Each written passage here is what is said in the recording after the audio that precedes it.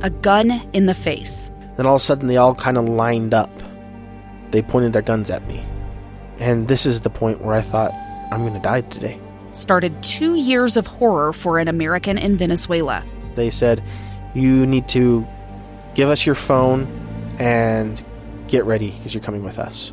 I'm Becky Bruce, and I spent a year researching and piecing together Josh and Tammy Holt's story about their ordeal in a notorious prison.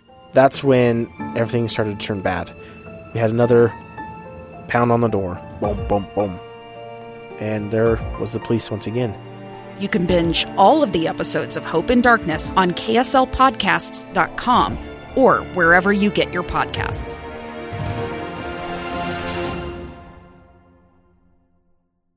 Inside Sources. Where KSL offers Utah deeper insights on the news. Host Boyd Matheson divides rage from reason and elevates the conversation on issues crucial to our community. On KSL News Radio 102.7 FM and 1160 AM. I think we can officially begin campaign 2022 season. President Biden has resurrected the billionaire tax slogan. It fits nicely on a bumper sticker. This new component to it, of course, is part of the president's budget that he rolled out yesterday, the framework. It would force the wealthy to pay taxes on unrealized gains or the money they might make if they were to sell the assets in the future. That is a nice, interesting headline. Is it constitutional? What if we turn the table as taxpayers and make the same kind of demands on government? Things could get rather interesting. Let's begin. Think you know the news of the day? Think again. Ira Stoll is the editor of futureofcapitalism.com, also the author of JFK Conservative. A great piece in reason.com. And focuses on this element of what President Biden rolled out yesterday and is trying to go back to the wealth tax again and to help us break down what that really is, what that really means. Can it even be done? Ira, welcome to the program today. Thanks for having me. So first, just give us a quick frame of reference in terms of this idea of a wealth tax on unrealized capital gains. Help us wrap our head around that first. Well, most people can probably relate to this if they have some money in a retirement account or even if they own a house. How much is the house worth? Well, until you sell it, you don't really know for sure. How much is the stock in your retirement account worth? Well, it's worth one thing at the end of one day, but if the stock market goes down the next day, it's worth something else. And so you don't really, until you sell it, you don't really have the cash. And that gets even more complicated if you're talking about a privately owned business. Where estimates for what something is worth can really bounce around quite a bit. So the government wants to come after this money and make people pay now for what they might owe in the future if they die and have to pay an estate tax, or if they sell it and have to pay a capital gains tax. So Biden wants, and the politicians in Congress want this money now so they can spend it now. They don't want to have to wait around until the owners of this property decide to spend it or sell it when they could find out for sure what it's worth. Yeah, it seems to me this would be one more incredibly complicated thing for the IRS and its limited number of agents to figure out. If you bought a home for $1 million and the market goes wild and suddenly it's worth $2 million at the moment, if you have to pay on that. But then what happens if the bubble bursts and then it's only worth $700,000? Does the government, are they going to send that money back? Is there going to be a rebate? Well, there's mixed signals on that. A White House ally, a former Obama administration official, has a piece in the Wall Street Journal op-ed page this morning saying, it's a virtue that people are going to be able to pay out this tax over a 10-year period because it's only a tenth of it that gets paid out each year. So if the value goes down, then they can account for that in the following years. My friends who are tax lawyers and accountants are really excited about this. They're going to make so much money.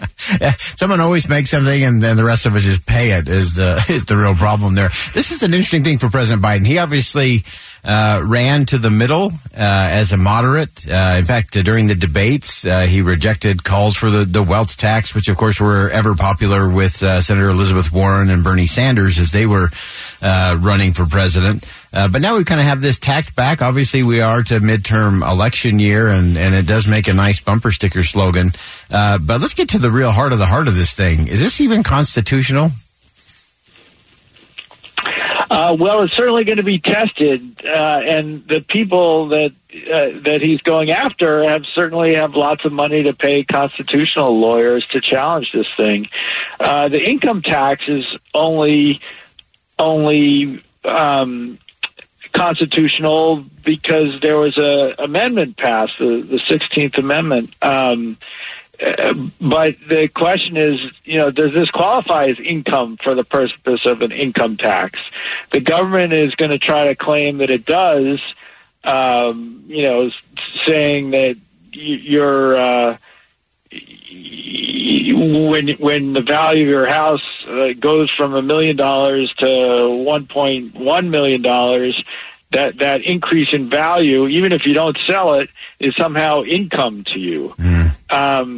So I'm skeptical, frankly, and we have right now there's justices on the Supreme Court who would probably be skeptical too. But by the time it depends how long Biden stays in office and how many more Supreme Court justices get through. Increasingly, whether something is constitutional or not just depends on what the justices say, not what the Constitution says. Yeah. So if we look at the you have in your piece at Reason.com that the kind of flipping the switch on that, would it be possible for us as citizens to kind of say, well, you're taking a lot for Social Security and Medicare. I want you to pay me for that now. Are they factoring that in as a prepayment kind of thing as well? Yeah, I thought this was pretty funny. As long as Biden's going to accept this principle that things should be prepaid, well, I'd like my future value of my Social Security and Medicare benefits. I'd like to go down to the post office or the White House and get a check for what that's worth. It's probably going to be a lot of money, or you could even extend it to what my children or eventual grandchildren will get in terms of government benefits. Yeah. So I think if enough people made that demand, Biden might back down and say, yeah, all right, we'll just keep it on the current schedule. Yeah, absolutely. Great insight. Ira Stoll's the editor of futureofcapitalism.com, the author of JFK Conservative. Thanks so much for joining us today, Ira. Some interesting things as it looks at how the tax may or may not fall out according to the president's budget. Thanks for joining us today. My pleasure. All right, this is one of those where you really have to try to wrap your head around what does this really mean to me, and is it constitutional? Can they really do any of that? Like I said, it makes a nice bumper sticker slogan. It's very good in a campaign year. Tax the rich is always an easy slogan to sell.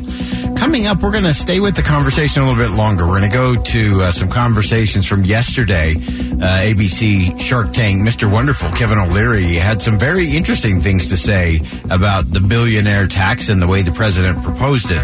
You don't want to miss it. Stay with us on KSL News Radio. Think again with Boyd Matheson on KSL News Radio. 2 years ago, Americans watched in horror as a crisis unfolded at the Kabul airport. She was tear-gassed and beaten. Images of thousands desperate to escape Taliban oppression filled our news feeds. More than 80,000 Afghans made it to America.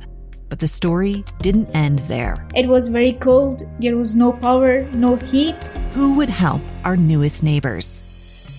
I'm Andrea Smartin. In Stranger Becomes Neighbor, you'll hear the stories of some remarkable refugees who left their homes and their dreams behind, only to start over from zero. Their only possession was 3 blankets. And you'll meet Americans who stepped up to help them. You want me to come when you deliver your baby. What can one person do in the face of an international disaster decades in the making? That's Stranger Becomes Neighbor. Find us at kslpodcast.com. Follow us on Apple Podcasts or anywhere else you listen.